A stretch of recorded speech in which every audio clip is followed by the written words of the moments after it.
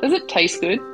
And does it make you smile when you eat it? And if the answer is yes, then yes, it is good enough, and it doesn't matter about the rest. It's so, finding that confidence, I think, is probably where I found that voice to be louder and clearer. This is The Crackling. I'm Anthony Huckstep. Learning to cook, long hours mastering technique and gaining the confidence of your craft is one thing. But understanding restraint on the plate and cooking with heart is something altogether different. For Jackie Challenor, food is about flavour first, and the rest will sort itself out. Well, Jackie, it's been a pretty big year and you finally opened Nomad in Melbourne. What's it like being down there? Amazing.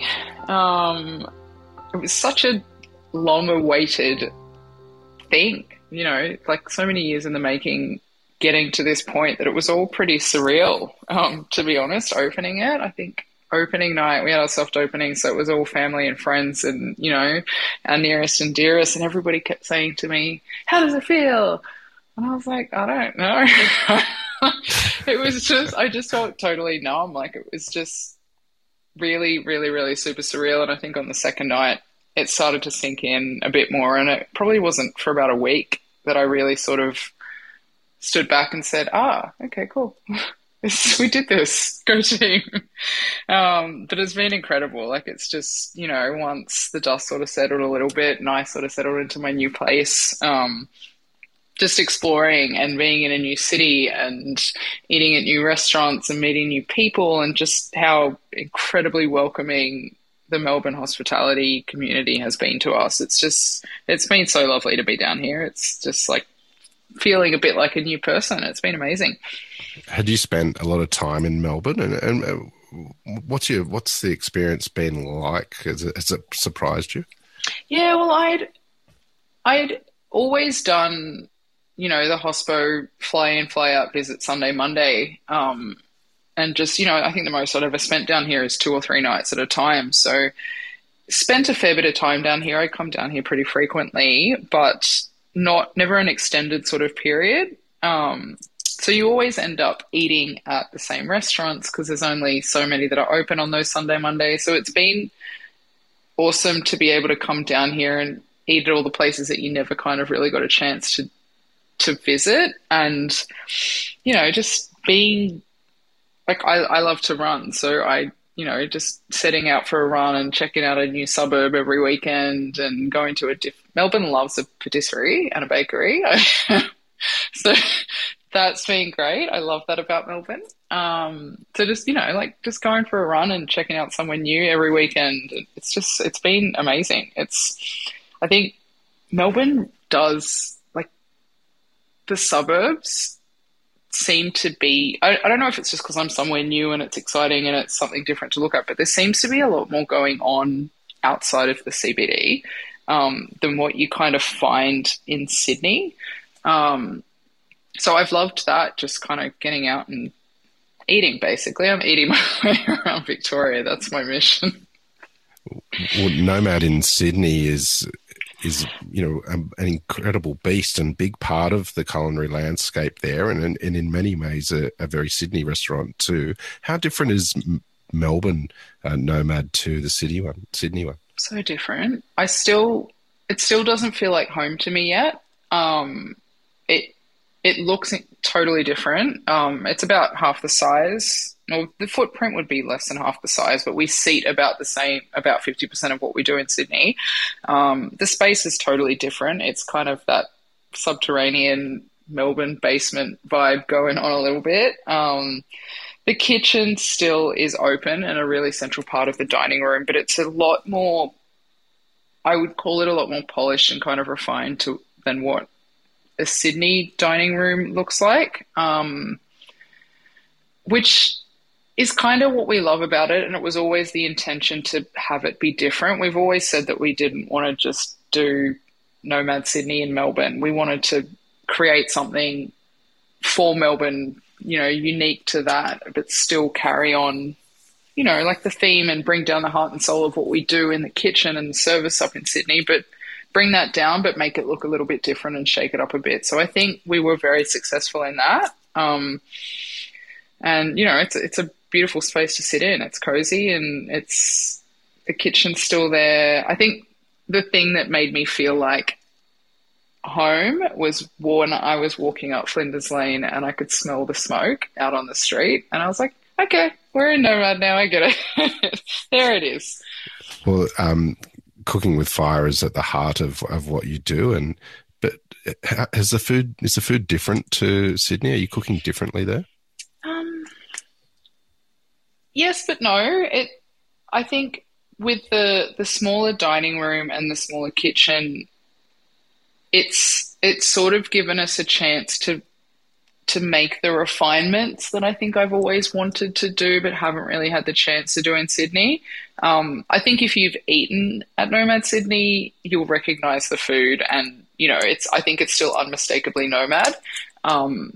There's a lot of the signature dishes from Sydney are still here, but we've kind of, where we can tweak or change the product to suit local or buy from a local producer, we have done. So, our burrata dish in Sydney that we do with the fennel jam and the Alto olive oil, which I won't give up because it's the best. But the cheese, we swapped cheese makers. So up in Sydney, we use Vanilla, which is a cheese maker based in Marrickville, and they do incredible burrata.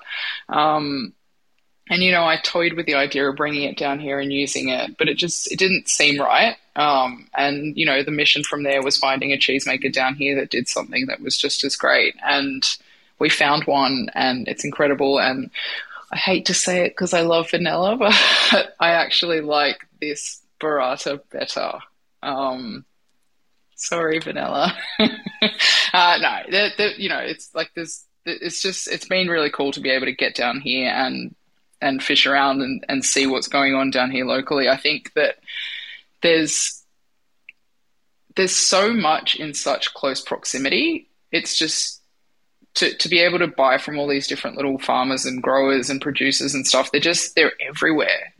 That's been something that's been really incredible about being down here. And I think I missed a bit of an opportunity. The intention was to come down, and I was, prior to lockdown, coming down once a week to do the staff recruitment thing and, go out and visit farms and all that sort of stuff. And I lost that opportunity with the lockdowns. And so it was kind of a bit of a scramble. As soon as the borders open, I was like, quick, let's get down there. And 3 weeks later, we opened the restaurant.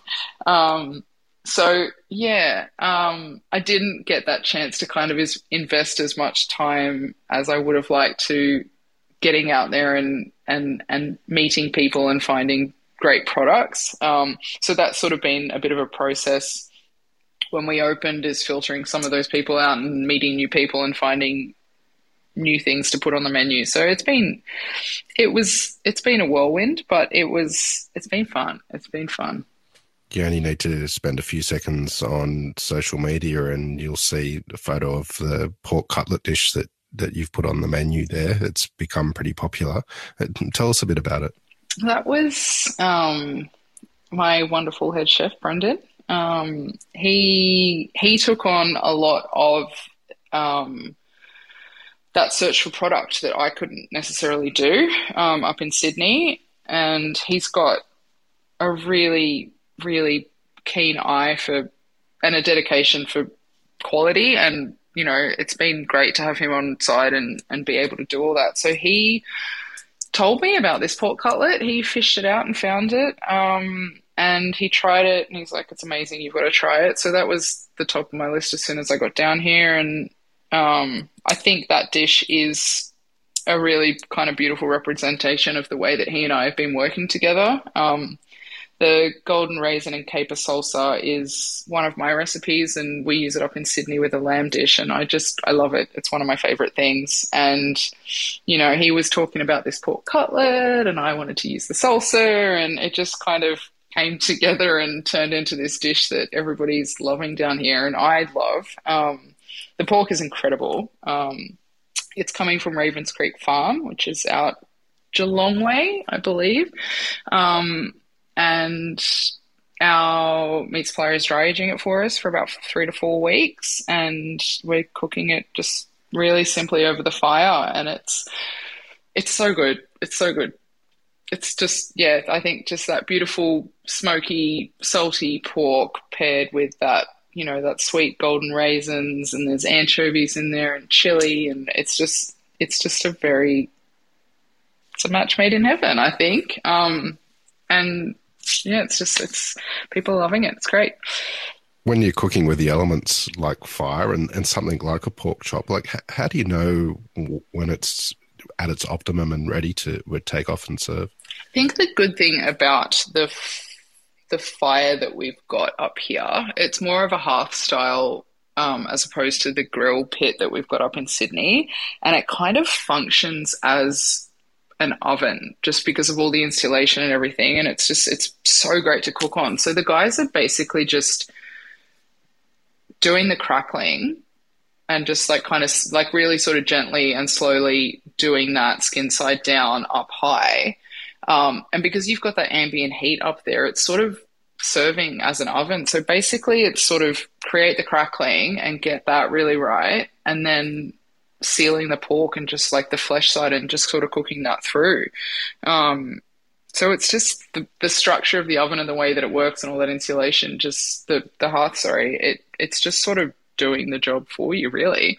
So it's just getting that crackling, the all-important crackling, right? And then just sort of finishing it off flesh side on the fire. So it's been a dream to cook on. One of the keys to Nomad experience as well is the charcuterie that you make in-house. Tell us a bit about how that program started and what it's been like and the challenges in making your own charcuterie. So I mean, the charcuterie program was what drew me to Nomad 8 years ago with Nathan. We'd worked together previously at Felix, and he called me up and told me about this restaurant that he was opening up, and, just started talking about the cheese and the charcuterie and all this stuff. And I was like, wow, that sounds like fun. And, I learnt from Nathan at Nomad all those years ago, and then I kind of passed that on to the guys that I was working on, and it ended up landing in the hands of Sam, who is our head chef up in Sydney. And to his credit, he just took it and ran with it, and he's made it better than what it ever was or ever possibly could be. Like, he's just, he's read the books and he's spent the time. It's like his passion project. And, I haven't touched it myself in such a long time because Sam's just turned it into his baby, and it's like he's just done such an incredible job with it, and it blows me away when I try it because it's so good. I've never had anything like in that sense that good. He's just done such an incredible job with it. And so yeah, it's not easy. Things go wrong, and you lose product, and you can control it as far as you can possibly control it. But sometimes, something in the initial stages might have touched something that contained a bit of bacteria, and, from there it ends up spoiling a product, and you don't know it until it's finished. So it requires patience, and it requires a lot of love, and I don't have patience, which is probably why Sam did such a good job with it.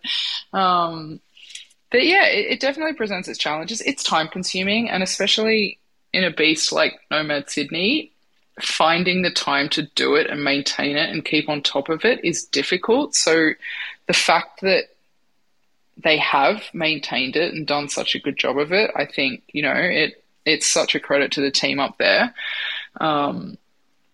So yeah, it's just something, it's special to Nomad, and it's something that, I never really want to compromise on, and I never want to let go of, because it just, you can get charcuterie everywhere and anywhere, but what we do is unique. And it's just a really important part of the team, and, giving somebody and young chef something different to kind of look at and learn. And it's, I think that's a pretty special aspect of what we do.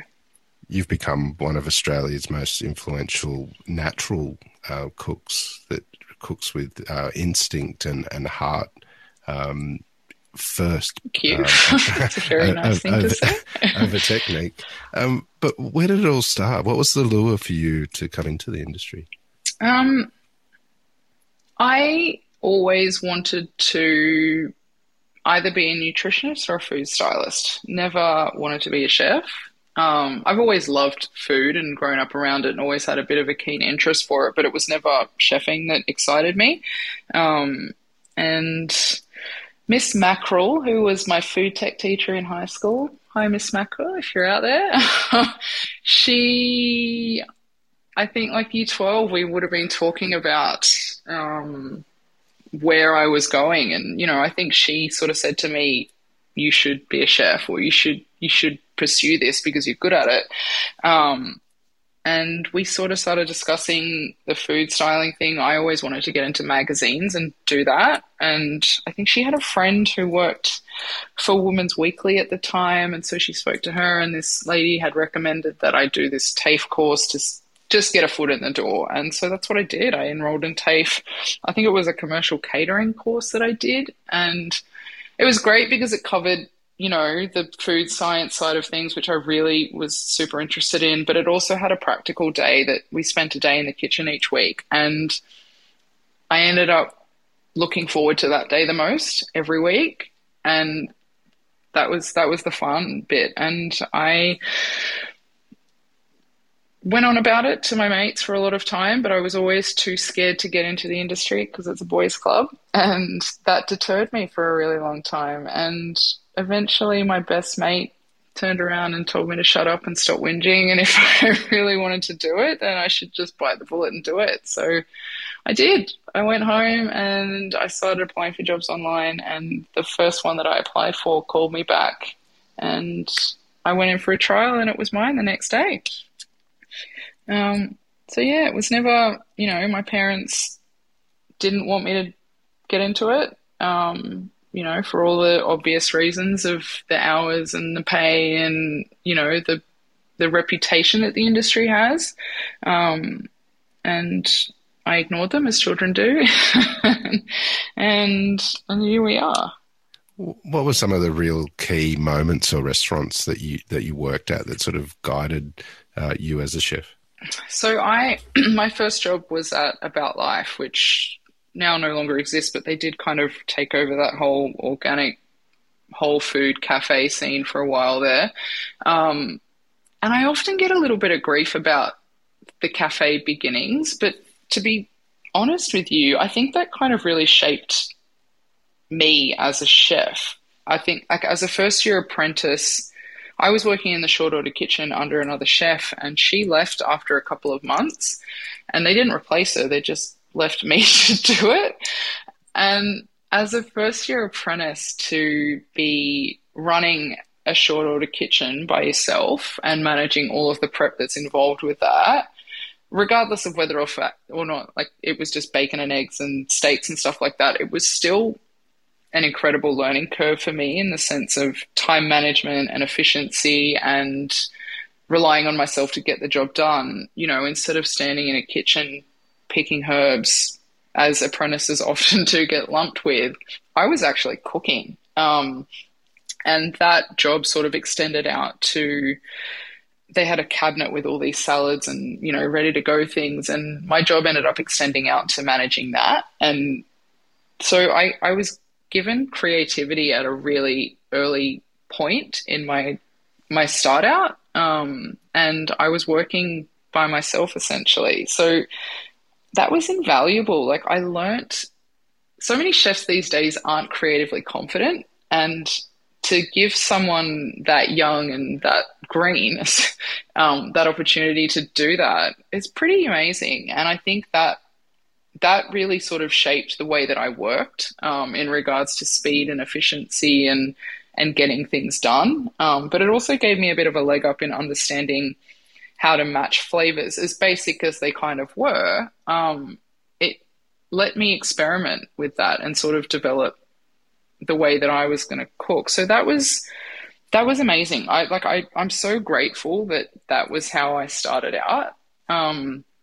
And then from there, I went to Merivale, was opening up Ivy all at that time, and I applied at Mad Cow, which was the steakhouse there under Chris Whitehead, with Peter Doyle, I think was the exec chef at the time. And I remember one of the chefs at About Life told me that I'd never make it, and I'm stubborn, so that's me turning around and saying, "Righto, let me show you."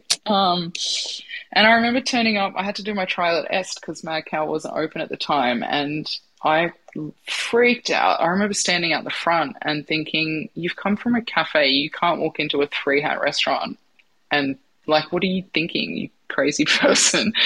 And I stood out the front and I called my dad and I was like, "Dad, I can't do this. Like, what? I can't. Like, I'm not good enough for this." And he was like, your dad's always your biggest fan." And he was like, "What are you talking about?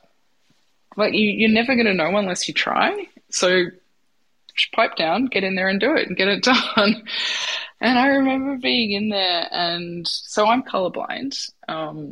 And I was picking herbs, and I never had to pick herbs in a cafe. Like, you just wash the bunch and chop the bunch. And I was picking chervil, and I was picking the yellow chervil and not realizing that it was off color and dead. And I remember this apprentice coming up to me and he was like, "What are you doing? I'm going to tell chef. You're never going to get this job." And I was like, "Whoa." And I remember being like, "I'm so sorry. Please don't tell chef. Please don't tell him." And I totally freaked out and I thought I was never going to get the job. And then I had entered a cooking competition at TAFE and I won it. And my dad was like, because I didn't hear back from Chris for like a week or something like that. My dad was like, "Why don't you send in the certificate? Show him that you're good." And so little old me scanned the certificate and sent it to Chris. I was like, "Please, can I have the job?" And he called me back straight after and he offered me the job. So that was my first restaurant job. And that was amazing. That is the kitchen that I always refer to and I always think of as, my little home. I worked there for 3.5 years. I finished my apprenticeship there and it was like a kitchen family. Like I'll never be able to speak highly enough of that man. Like he taught me, and it still took me a long time to figure it out as well, but what it was like, or how you should behave as a manager, how you should treat your team, how you should treat the people that work with you. And, I'm not going to stand here and say I've always gotten it right because I haven't. And it took me a long time to find my feet and become a better manager. But he's the shining light in that sense. He's a gentleman and he's a beautiful cook. And, I learned a lot from being in that kitchen. So that's, I hold that place in such high regard, and that man and that team, it was just, it was just a really beautiful experience. And then I went to work at Felix with Loz and Sebastian. That was crazy. I think that was my first introduction to, high volume and big numbers, and that was just insane. But, learnt a lot, and then I went to Zante and worked with Dave Sarekis. And that was where I learnt about like food with soul. And, Dave's food, it's not, he taught me that it doesn't matter what food looks like. All that matters is what it tastes like. And I remember walking into that kitchen and he doesn't have recipe cards, or he didn't back then. And I was like, he would be like, "Make this." And I was like, "Okay, cool. Where's the recipe?" And he's like, "I don't have one. Just make it taste nice." And to put that much trust in chefs, like that's crazy. And not a lot of chefs would be able to do it and get it right. I certainly wouldn't.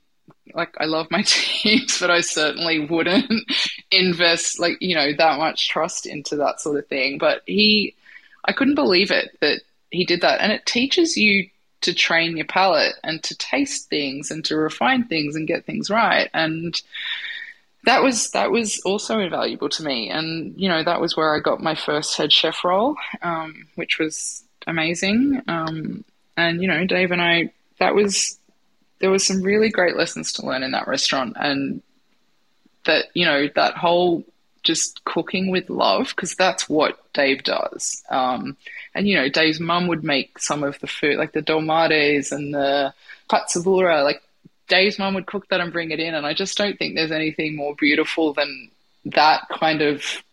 It was such a cool place to work and to learn from, and I love that Dave is so passionately attached to the food that he cooks. And so, yeah, I think that sort of rubbed off on me. I think, cooking, like you said, cooking with instinct and love and honesty, it's not a thing that you see a lot of these days. There's a lot of cooking with ego and that sort of stuff. And I just, that's a real, that's a really meaningful compliment to me for you to say that, because it just, that's how I always want to cook. And that's how any restaurant that I'm involved in, I want that to be the driving force behind the food. I think that's where you find longevity in restaurants. And, I just think that's a really beautiful thing. Was there a moment or a dish where you found your voice on the plate? Gosh, I don't know. It takes a really long time to figure it out. And I only feel like I got good at what I do when I stopped drinking. I think that's when I found the confidence in myself creatively. I think prior to that, I was just I was cooking for, I wanted to please reviewers, and I wanted to fit in with the cool kids and the cliques in the industry, because that's just, and I always doubted myself. I always never thought I was good enough, and you have this imposter syndrome thing, and what am I doing here? And it wasn't until that happened that I started trusting my instincts and following them a little bit more, and realizing that maybe I do have my job for a reason, and I have a place in the industry. And I think, I don't know if there's a particular dish that I could pinpoint, but more of a kind of a period in time where I started trusting myself, and I think cooking for the right reasons and backing it. I think, you have so many ideas sometimes, and then you turn around and you think, oh, but what's Terry Jarrett going to think of this? Is this going to get me a hat? Is this going to, is this good enough? Is this, is this cool enough? Is this, and then it's just like, does it taste good? And does it make you smile when you eat it? And if the answer is yes, then yes, it is good enough, and it doesn't matter about the rest. So, finding that confidence, I think, is probably where I found that voice to be louder and clearer. Also at the heart of what you do is quality produce and the connections that you make with producers. Do you have any stories of pig farmers and connections that you've had over the years? Oh, I always love the guys at Malanda Park. That was someone who I think Nate met and, set up that connection. And we've always worked closely with them in Sydney with our charcuterie and stuff like that.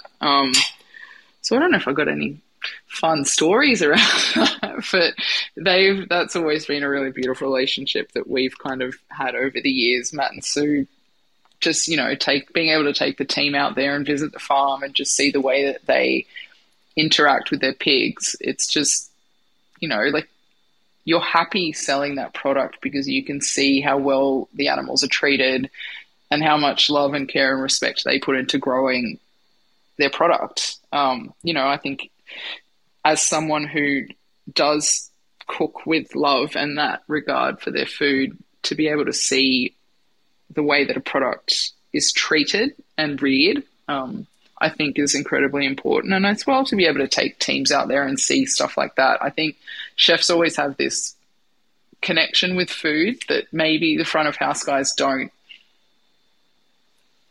maybe aren't able to engage with as much as chefs are, because chefs are so hands-on with the process from start to finish, whereas the front of house guys often just see the finished plate. So to be able to take the whole team out there and to see them be able to engage with the product from the ground up, essentially, there's a lot of value in being able to do that and setting up relationships with people directly to be able to do things like that.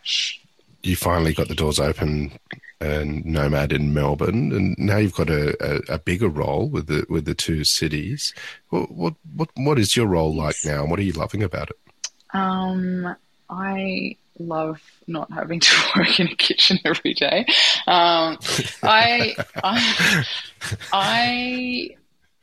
I got to a point where, like, don't get me wrong, I love cooking, but I don't love that day-to-day anymore of it. What I find joy in these days is concepts and creativity and the whole picture, and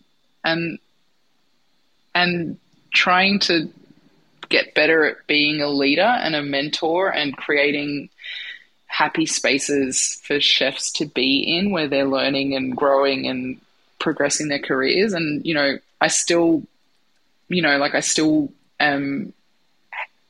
will always want to be hands-on creatively with the restaurants. But the day-to-day thing, I just, like, my brain doesn't want to handle that anymore. So that's what I love about my new role. I think as much as Nomad Sydney was always such a challenge for me just because of the volume and the scale of it, it was the same challenge day in and day out for 8 years. You know, like I called the pass every day for, 7 years after Nate left. And it's just the same thing day in, day out, constantly over and over, and the same kitchen. And, so it was, I didn't realize how badly that I was craving something different and to a different challenge. And I think, like Nomad Melbourne was the first, it was the first one that I did by myself, like I think that was important for me to set something up. Obviously, Brendan is so heavily involved in it as well, but to start from the beginning and to design the kitchen from the beginning and open the restaurant from start to finish, it was just, that was a really special thing for me. So I'm loving the challenge of a different type of creativity. I love that I'm not working nights anymore. That's lovely. And yeah, it was time for me to push myself differently. So that's what I love about the role. That's the most exciting thing for me. And especially with different things opening up, we've got another 2 venues on the way. Wow. Yeah, the role is getting very big very quickly. But different concepts, which is really exciting for me. I think, Nomad is something that I know, and I know it's something that I'm good at. And it's exciting to have different things coming up that are totally not anything like Nomad, and to be able to stretch my legs in that space and see what I can do. That's exciting. Wow, that sounds very exciting, and very much looking forward to hearing what that is. Jackie, as always, love catching up with you. Thanks for being on The Crackling today to hear a bit of your story, and can't wait to see what is to come for 2022. Thanks for having me. Sounds like a whole nother podcast. This is The Crackling, a Deep in the Weeds production in partnership with Porkstars. I'm Anthony Huckstep. Stay tuned as we catch up with some of Australia's best chefs and pork producers to discover what makes Australian pork so special.